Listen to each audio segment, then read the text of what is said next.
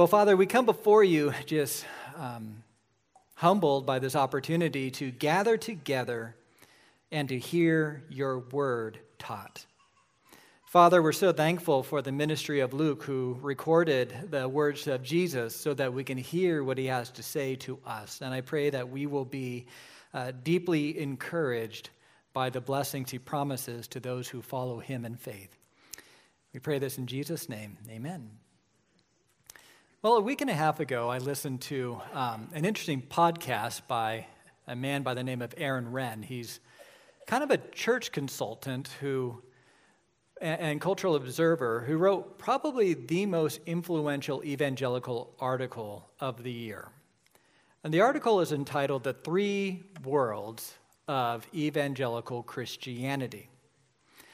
And he breaks it down to three worlds, and I've alluded to this before, but I want to just break it down for you once again. The first world that he talks about is the positive world of Christianity. This is pre-1994, where being a Christian was a social benefit. It was a good thing to be known as a God-fearing, church-going person. This was in the days when communism was the greatest existential threat to the U.S., and one of the hallmarks of communism is atheism. And so to push back on that, having a robust church and a robust Christianity was a political asset. So it's no wonder that after the fall of communism, say around 1994, there was a change in the way the world saw the West. This was neutral Christianity. Where in positive Christianity, Christian morals was kind of like standard and assumed and accepted. In neutral Christianity, Christianity was one of many ways of seeing this world. There was a real element of relativism here, where if you want to be a Christian, good for you, just don't impose it on me. There's other ways that we can coexist as a society. So being a Christian wasn't necessarily a bad thing, but it wasn't necessarily a positive thing.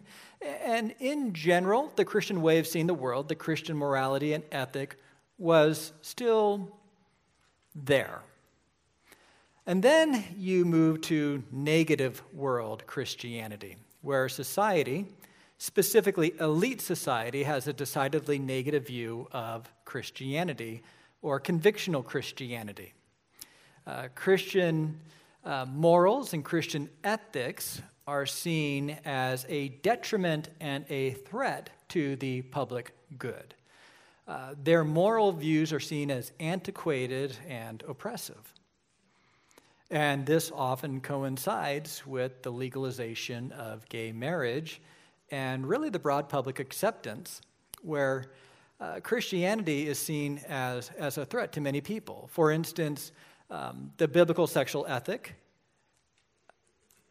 is the cause of many youth suicides. Biblical, Christian nationalism is, whatever that means, right, is seen as a threat to democracy. Promoting the value of life is a threat to women. Believing the Bible makes you ignorant. And in this world, if you follow Jesus and you join a conservative church that takes the Bible seriously, it's almost viewed as if you have just joined a cult. Does that make sense? I mean, that is kind of the world that we live in. And for those of you who grew up in, let's say, positive Christianity, it's almost like the ground is falling out from under us, right? It's hard to know what to make of this, and we see the downward trajectory, and you look at the future, specifically the future for your children, and there's concerns. You might have a son or a daughter who wants to be a doctor, and you wonder, for him to get a medical license, or for her to get a medical license, will she have to perform an abortion to get that? If your son wants to be admitted into the bar, your daughter wants to be admitted into the bar, and they choose not to use people's preferred pronouns, will they be able to practice law?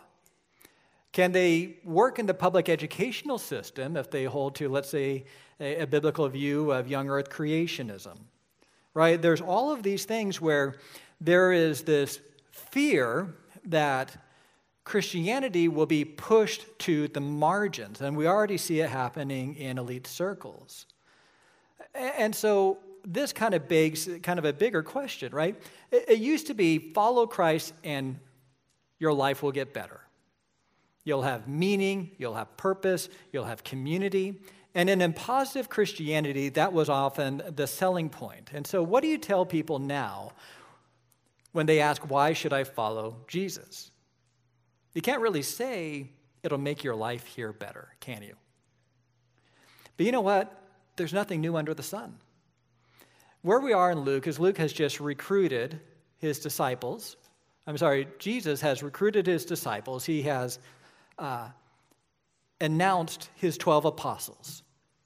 And all of this was precipitated by a real turn against him. Now, he was a rock star in Israel at this time.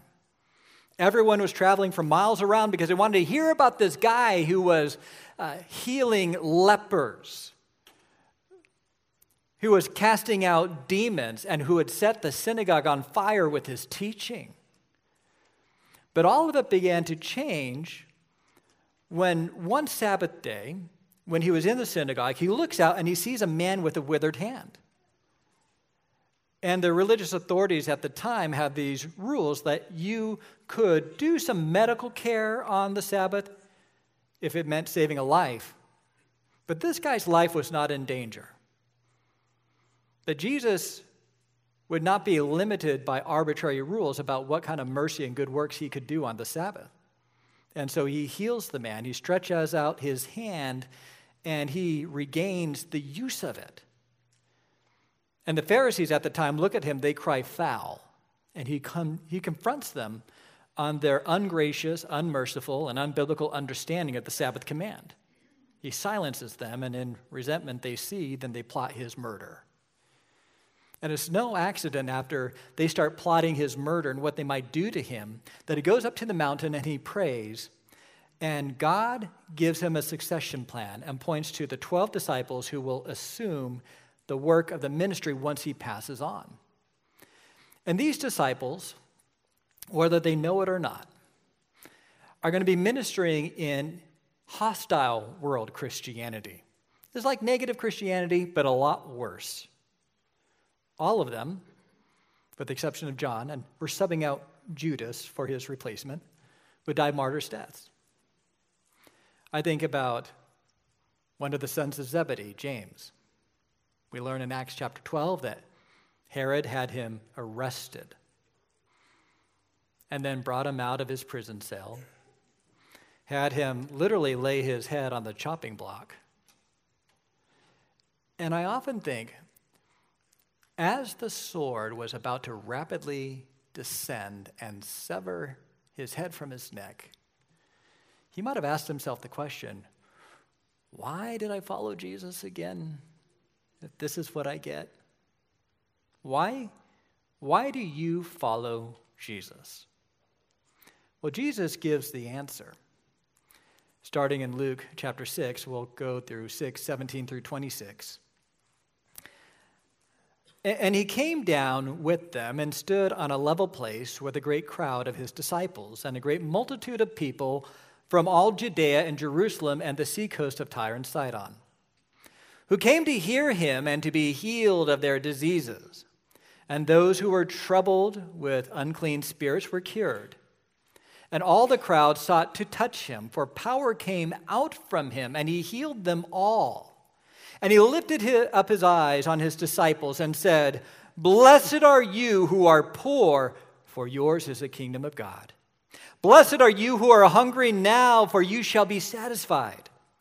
Blessed are you who weep now, for you shall laugh. Blessed are you when people hate you, and when they exclude you, and revile you, and spurn your name as evil on account of the Son of Man. Rejoice in that day, and leap for joy, for behold, your reward is great in heaven. For so the fathers did to the prophets. But woe to you who are rich, for you have received your consolation. Woe to you who are full now, for you shall be hungry. Woe to you who laugh now, for you shall mourn and weep. Woe to you when all people speak well of you, for so their fathers did to the false prophets." Why should you follow Jesus? Well, because you will be blessed. You will be blessed. You are blessed. While the world may curse you, God will bless you. See, when you look at this passage, what we see is a reversal, don't we? We see a reversal. Those who are poor are blessed, where those who are rich are cursed. Those who are hungry are blessed, and those who are full are cursed. There's a reversal that will take place.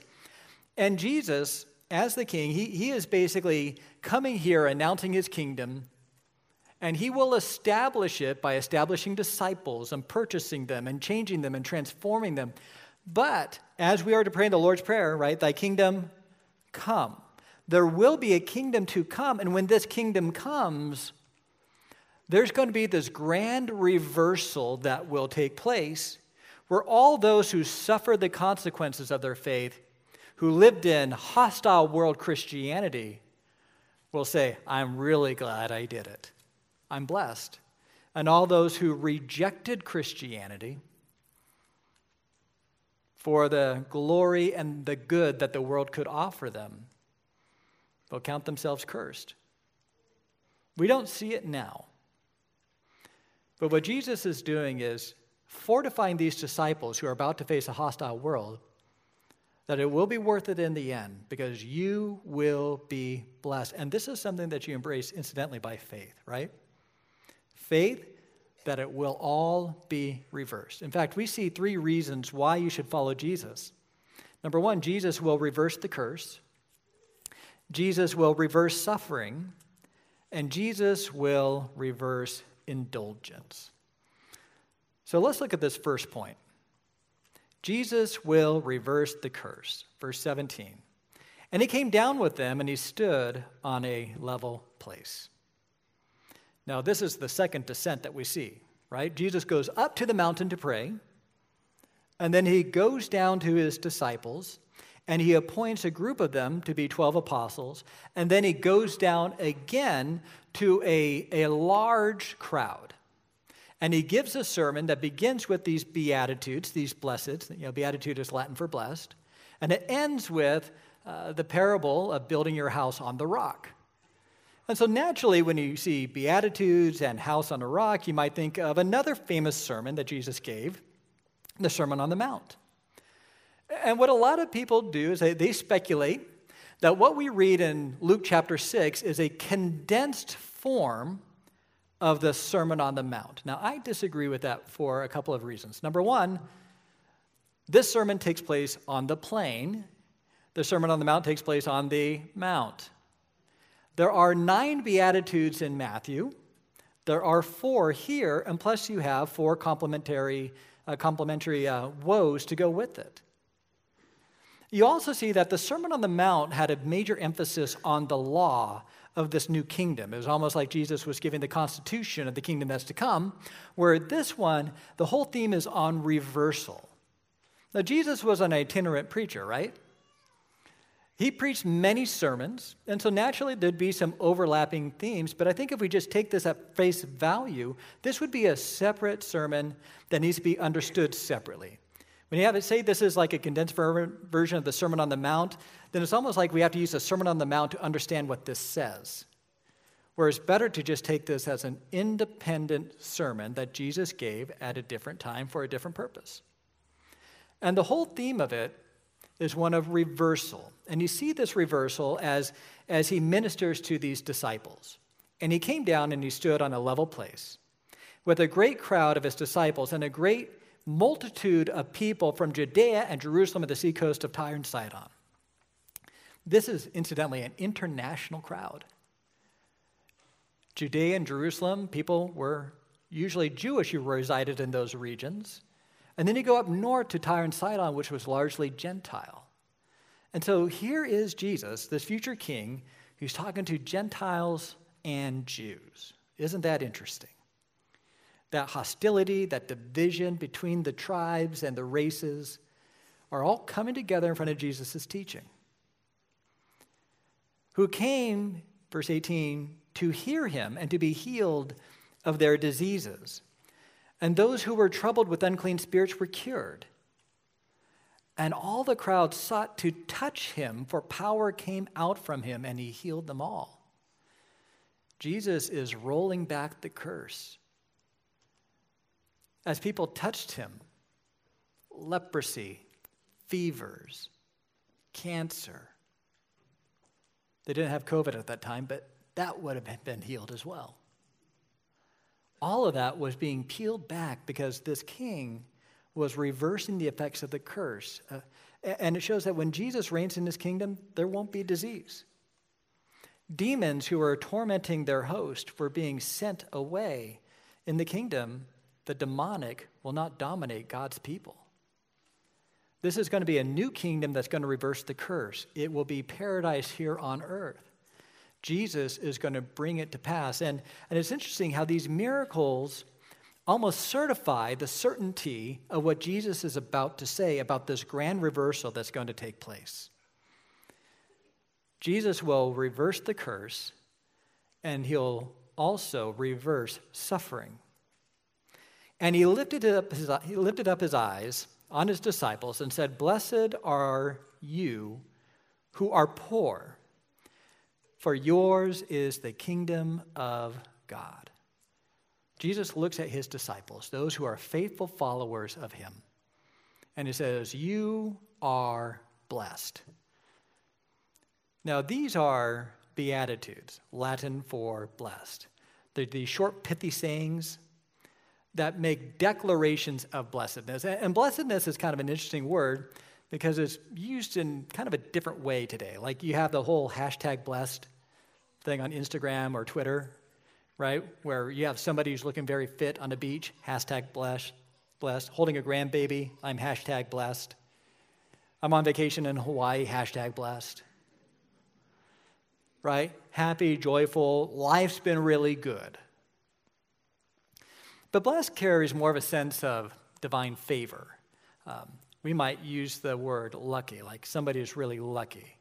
Like Nathan is really lucky to have awesome parents, right? Just arbitrary name, don't know where that came from. And you tell Nathan, man, I wish I had parents like your parents. You are so lucky. But we know that there's no such thing as luck, right? Nathan never got to choose his parents. They were chosen for him. It's divine favor that he has the parents that he has. He is blessed. And so, taking that, Jesus makes these declarations of who has divine favor, who is blessed. And these Beatitudes don't tell you what you need to do to be blessed. It's making a declaration of those who are already blessed. He's talking to his disciples. These disciples, on account of their faith, have these blessings upon them that are there in seed form now, but will really be evident in the future when there's that grand reversal. And it begins with, "Blessed are you who are poor, for yours is the kingdom of God." Blessed are the poor. Now, in Matthew, Jesus says, "Blessed are the poor in spirit." But you have to remember, it's a different sermon. Now, it is true that poverty is never seen as a blessing in Scripture, right? It's never seen as a blessing. Sometimes poverty is a result of your own foolishness. If you read the Proverbs, it makes it very clear, you do these things, if you're lazy, you're going to be poor. You kind of get what you deserve, right? But there's another sense of poverty that I think is more of what Jesus is talking about in this passage. Now, do you guys remember the first sermon that Jesus gave? He's in the synagogue in his hometown. He opens his mouth, and he quotes this passage from Isaiah. I'm going to just quote Luke 4:18. "The Spirit of the Lord is upon me, because he has anointed me to proclaim the good news to the poor.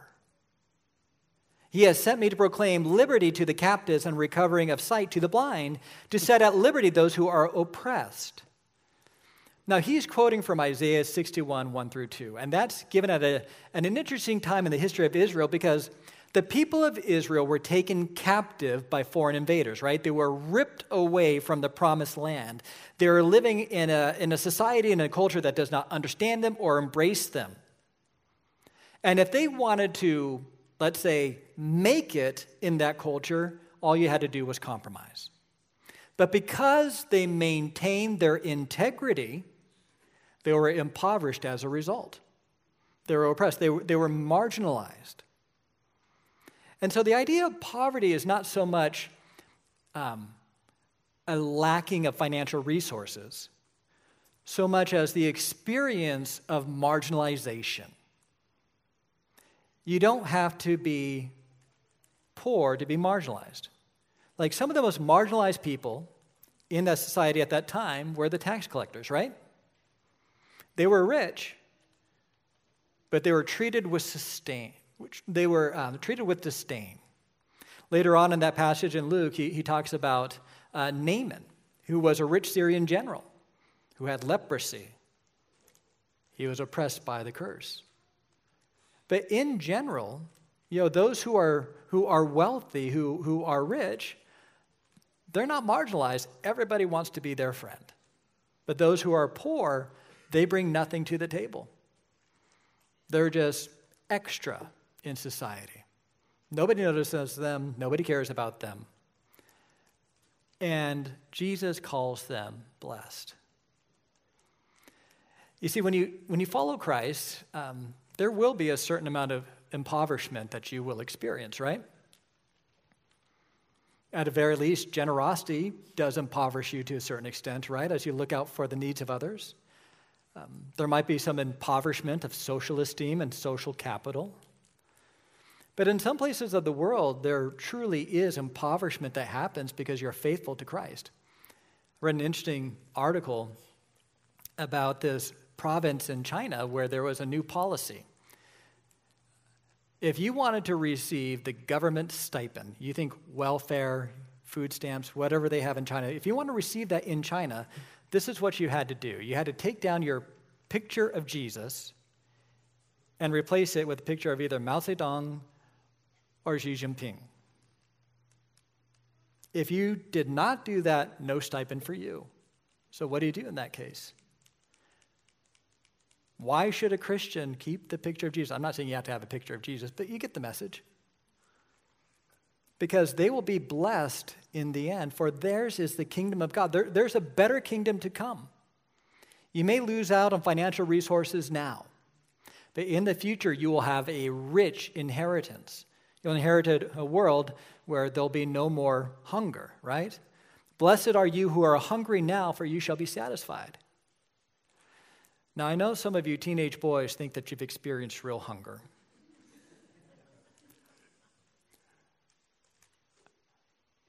But the people in this audience knew what it meant to really experience hunger. And often hunger is a means of oppression over those who can't speak for themselves. In 1932 through 1933, Joseph Stalin wanted to modernize the Soviet Union. And to do so, he needed some money. And the only thing that they really had at the time that they could sell or export to get the money they needed was grain.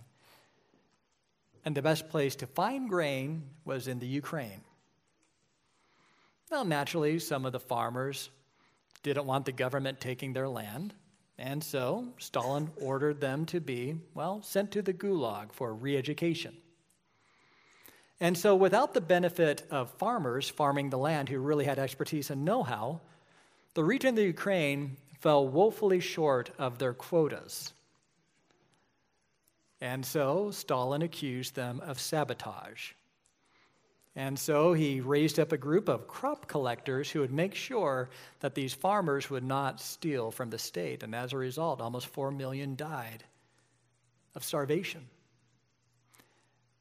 Now, within that body, I'm sure there are many faithful Christians there. And what Jesus would say is, blessed are you who are hungry, because you will be satisfied.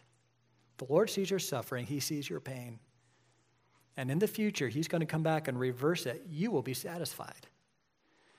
Blessed are you who weep now, for you shall laugh. And suffering is not fun, right? It's full of heartache. I think about John and what he must have felt when he watched his own brother get beheaded. But when the reversal comes, he shall laugh again. He shall find joy.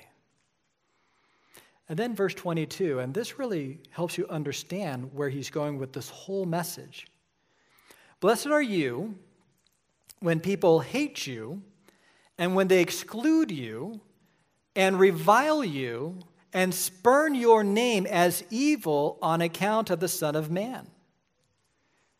All of this talks about being excluded and being marginalized, right? People will hate you. They'll exclude you, revile you. They'll spurn your name as evil, not because of anything you have done, but because of what you stand for. Now, this past week, I peeked on the Drudge Report, just kind of checking on election news and stuff. It's kind of a hobby of mine. And I saw a headline that read, Kari Lake, if you know who Kari Lake is, she's the gubernatorial candidate for Arizona, Republican, conservative. But Kari Lake airs an ad featuring a homophobic pastor. I thought, well, I can't resist this one. Who's the nutcase on the campaign commercial? And so I click on it, and I thought, wait a second. I know that guy. It's Justin Erickson. He was a pastor with me at my old church, went to seminary with me. He spoke at the first men's conference here. And somebody did their research, found out that he's this radical, right-wing pastor because he has things like this on his church's website. We affirm the headship of the husband and the submission of the wife. And then the commentary is, this church describes this view as central to its beliefs. Only men, according to the church's website, are allowed to be elders in Erickson's Desert Bible Church.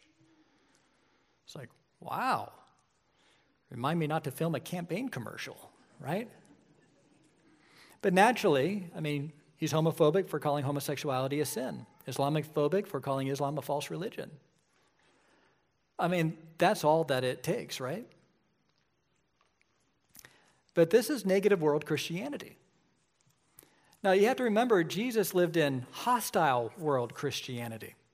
He says before he's about to go to the cross in in John 16, 2-3, they will put you out of the synagogues.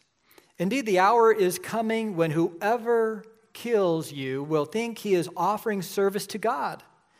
And they will do these things because they have not known the Father nor me. Right, there is an understanding in Israel that if we are going to get our country back, there needs to be a revival, and there needs to be a revival of the Jewish religion. And if everyone follows after Jesus Christ, this false teacher, this false prophet, God will curse our nation. Therefore, for the good of everybody, to save the nation, we need to get rid of Jesus. And then we need to get rid of those who are following him. And there was a campaign where people believed that by martyring Christians, by executing Christians, they did the whole world a favor. Right? That's scary stuff. Jesus is not the only one who teaches this. Paul tells Timothy in 2 Timothy 3:12, indeed, all who desire to live a godly life in Christ Jesus will be persecuted. Right? It doesn't matter how nice you are. I mean, no one was more winsome and gracious and kind than Jesus Christ. And what happened to him? Don't think that you'll escape this if you live a godly life. But this persecution is qualified, right? It's done on account of the Son of Man. On account of the Son of Man. Not because of other things that you're doing in the name of Christ. I watched kind of a clever, good-natured Christian satire called The Gospel Blimp. You guys ever heard of The Gospel Blimp? Came out in like 1967 based off of a short story. But the plot is this. There's a group of neighbors who sit around and they notice that they have two non-Christian neighbors next to them who don't go to church and occasionally whip out beers when they barbecue.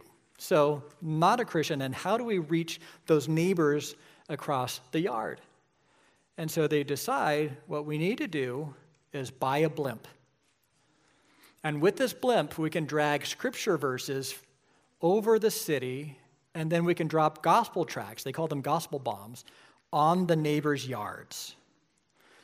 And then they decide that we are going to blare loud Christian music, including, and this is an all-time Christian classic, I got the joy, joy, joy, joy down in my heart, right? I'm sorry I put that song in your head. But when they blare that, a columnist says, we've had enough of this gospel blimp and their loud music, and basically goes on a well-deserved rant, and the Christians cry, we're being persecuted. Now, are they being persecuted for Christ? Yeah, not necessarily, right? If you're going to be persecuted, you need to be persecuted about sharing the right message in the right way. Sharing the truth. And that's all it'll take. But when that day comes, rejoice in that day and leap for joy. For behold, your reward is great in heaven, for so their fathers did to the prophets. Now, this is a countercultural response, isn't it? Because often when you speak about persecution, it's met with anxiety and it's met with fear, isn't it? The pagan boogeyman is out to get you. Children, be careful. They want you. But Jesus says, don't be anxious, rage this is unfair, say this is terrible. He says, rejoice and be glad, because you're basically numbered among the prophets. Isaiah, Ezekiel, Jeremiah, you go down the line, all of them have suffered greatly.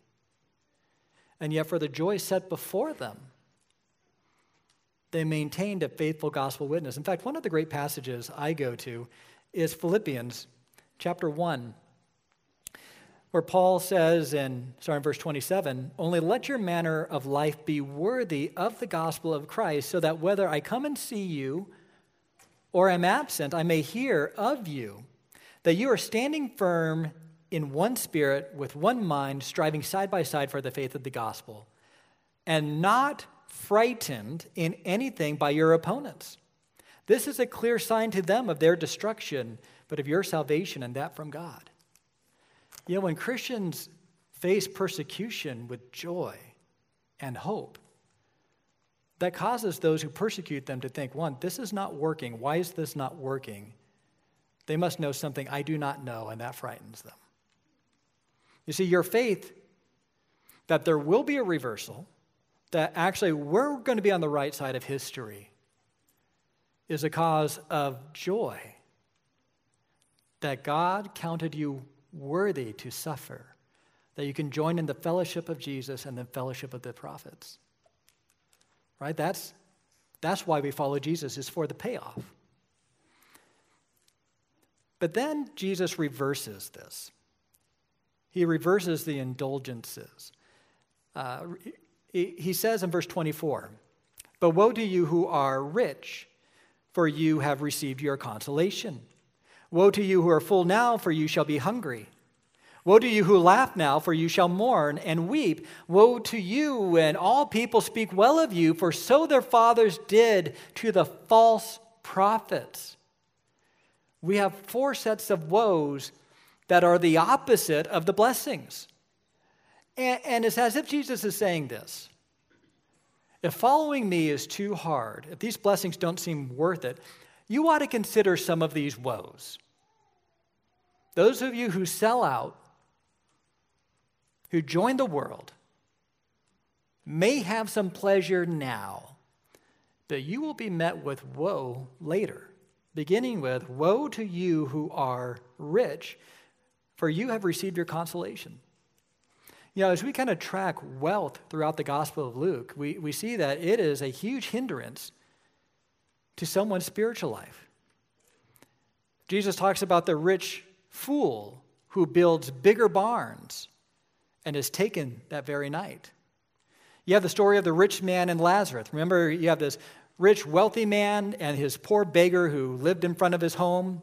They both die, and they go to the afterlife, where the rich man is in agony in the flame, and the poor man is by Abraham's bosom. And the rich man has a conversation with Abraham. He expresses that he's in torment, and he says, "Can you have that poor guy fetch me some water?" Even in hell, there's a sense of self-entitlement. You have the rich young ruler who had many possessions. And he says, "What good thing must I do to have eternal life?" And Jesus says, "Sell all that you have and give to the poor." Basically, stop coveting. And the rich man couldn't do it. The Pharisees, they're singled out as lovers of money in Luke 6:14. Incidentally, the one rich person who seems to get it is Zacchaeus, who recognizes how he's been defrauding people, and he generously parts with his money. All this to say, there is a danger with wealth because it can become a substitute God. In Proverbs 3:8, the author says, "Give me neither poverty nor riches. Feed me with the food that is needful for me, lest I be full and deny you and say, 'Who is the Lord?' or lest I be poor and steal and profane the name of my God." Now note, when there is a presence of wealth, and we know elsewhere that there are rich people who will inherit the kingdom of God. Paul says very clearly in 2 Timothy that the rich are to be generous. But when wealth becomes your identity, then the saying is true in Luke 18:25, "For it is easier for a camel to go through the eye of a needle than for a rich person to enter the kingdom of God." If you have the belief that you don't need the Lord and that you are better than other people, if you believe that wealth is proof of your greatness and a source of self-exaltation, woe to you. I actually read an article on why rich people think they are better than everyone else. They actually did studies on it. And this is what they said: people born into higher social classes are more overconfident and have an exaggerated belief that they will perform better at certain tasks than others. In contrast, working class people are taught to embrace humility and the importance of knowing your place in the social hierarchy. Isn't that interesting? Over and over and over again, there are calls for the wealthy to humble themselves. Otherwise, you will be humbled. Right? It's a warning. Don't allow the allure of wealth to pull you away from Christ.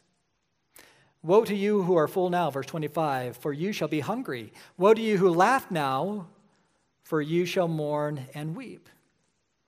Living in lockstep with the world might give you a full belly and a place at the table, the ability to laugh, to go to those parties. But in the end, they'll be met with hunger and weeping. And then verse 26, "Woe to you when people speak well of you, for so the fathers did to the false prophets." There is a temptation when you have a preaching ministry, a speaking ministry, a prophetic ministry, to tell people what they want to hear. I'm tired of these prophets who prophesy doom and gloom and judgment. Give me some good news for a change. In the Old Testament, you're going to win, king. Don't worry about it. That guy's out to lunch. Thank you. Feed that guy, by the way. We need more prophets like him. That's how it worked. And in this day and age, there is tremendous social pressure that you don't want to be known as one of those Christians, right? You don't want to be known as one of those Christians. And to distance yourself, you become a critic of evangelical Christianity, claiming to be one of the tribe. And this often shows itself in a very predictable pattern when it comes to LGBTQ issues. You have what we call gay-affirming churches. And this is the usual path. Somebody who's very outspoken, you don't need to ask for their opinions about different issues in society. You just have to poke them and they'll say it. All of a sudden, they are very silent about this issue. They don't condemn it. They don't affirm it. They don't really say anything about it. The next step is I'm taking some time to pray about this and search the scriptures because this is really a complex issue, right? So I'm just trying to give space to this. The next step is a call for compassion, that we need to be more known by our compassion than by our doctrine. We need to see them as human beings and care for them and embrace them because that's what Jesus would do. Then this compassion is extended to people on the other side of the issue. You know, there's two sides of this issue, and there's good people on both sides. I think I'm still over here, though, but there's good people on both sides. And then there's a declaration of, you know what, I still respect the traditional view of marriage, but I think, you know, Jesus is just calling me over here. And then it's followed by an announcement that I'm not one of those Christians. They get it all wrong, and they're gay affirming. And so what's going to happen is they will be met with the applause of the world. We're glad that you're not one of those kinds of Christians. We need more Christians like you. You might get on Huffington Post as, you know, pastor breaks away from the former bondage of his biblical understanding. But in the end, well, woe to you when people speak well of you, for so the fathers did the prophets, false prophets. And what's the fate? If you seek the fame of the world and the acclaim of the world, you get the destiny of the world. 1 John 2:15 through 18. Do not love the world or the things in the world. If anyone loves the world, the love of the Father is not in him. For all that is in the world, the desires of the flesh, the desires of the eyes, the pride of life, is not from the Father, but is from the world. And the world is passing away along with its desires, but whoever does the will of the Lord, will of God, abides forever. Do you believe this? This world is disposable. And if you hitch your wagon to this world, you will perish with this world. So what keeps you from doing it? Well, it's faith in this reversal, right? This world wants to tell you that you're crazy. This world wants to tell you that you're out to lunch. The world wants to tell you that you are on the wrong side of history, but Jesus says, blessed are you who are hungry now, for you shall be satisfied. Blessed are you who weep now, for you shall laugh. Blessed are you when people hate you and when they exclude you and revile you and spurn your name as evil on account of the Son of Man. Rejoice in that day and leap for joy. For behold, your reward is great in heaven, for so their fathers did to the prophets. In 1965, Graham Staines graduated from medical school in Australia. He visited eastern India for the first time and had a life-changing experience as he encountered a leprosy home. It gave him purpose for his life. Instead of returning to Australia to begin a lucrative career in medicine, he moved to India, to the leprosy home, to treat the most marginalized in society. Over the years, he ministered. He finally met his future wife. They got married, had 2 boys. They became fluent in the language, and their care for the lepers made them pillars in the community, admired by all on account of their service and their sacrifice and genuine care and compassion for those whose society neglected. He also lifted up the cross of Christ to the tribal region. He learned their language fluently and actually translated the Bible into their language. He actually had a very fruitful ministry where many of these people in the surrounding area were coming to Christ.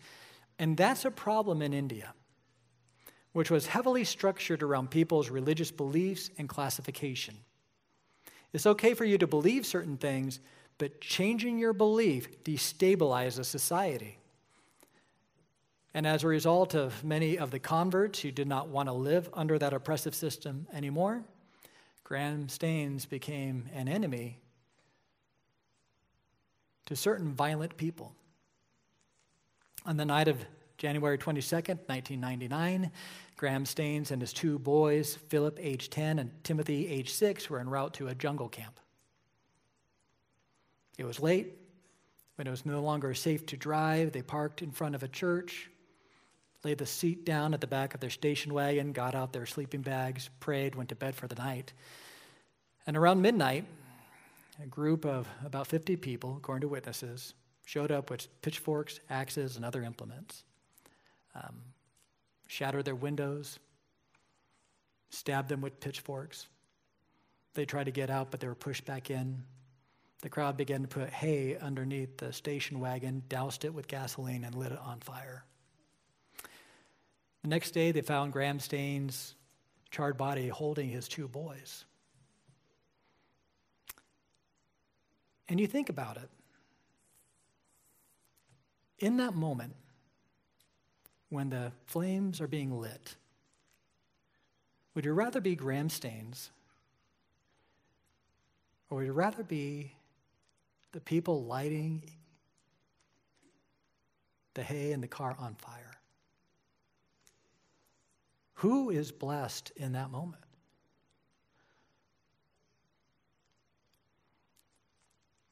Who is blessed is the one who enters the kingdom of God, who by faith believe that Jesus is the Messiah, sent by God to deliver them from all evil, who died on the cross to pay the penalty for his sin, who was raised from the dead and defeated death and sin, so that all those who believe in him can have an eternal kingdom. Why follow Jesus? You don't follow Jesus because you want a promotion or a stable family. You don't follow Jesus so you can get your best life now. You follow Jesus because there's a kingdom that's coming. And within this kingdom is a king who loves you and died for you and lives. Why follow Jesus? Well, ultimately because Jesus is the king and Jesus is worth it. And no one on that day who follows Jesus will ever regret it. Blessed is he or she who follows Jesus Christ. Let's pray. Father, we come before you as a redeemed people who wait for a coming kingdom. Lord, as we see the state of this world, I pray that we'll look at it through the eyes of faith, that we won't tremble, that we won't be fearful, that we'll know that you will win in the end, and that you will give us a quiet confidence to do the work that you've called us to do, unafraid, unanxious, undeterred by those who seek to marginalize us. I pray that you'll give us a supernatural love for them, that in the midst of any suffering or pain or marginalization that they might inflict, we will love them through that, and that we will seek to demonstrate what it means to be kingdom people waiting for the kingdom of God. Lord, I pray for anyone who's on the fence about following Jesus, anyone who is waffling, that this message will strengthen their resolve, that they will want to be numbered with Jesus Christ, who was, outside the camp, that we'll all look to the better kingdom and anticipate that great day when you come back for us. In Christ's name, amen.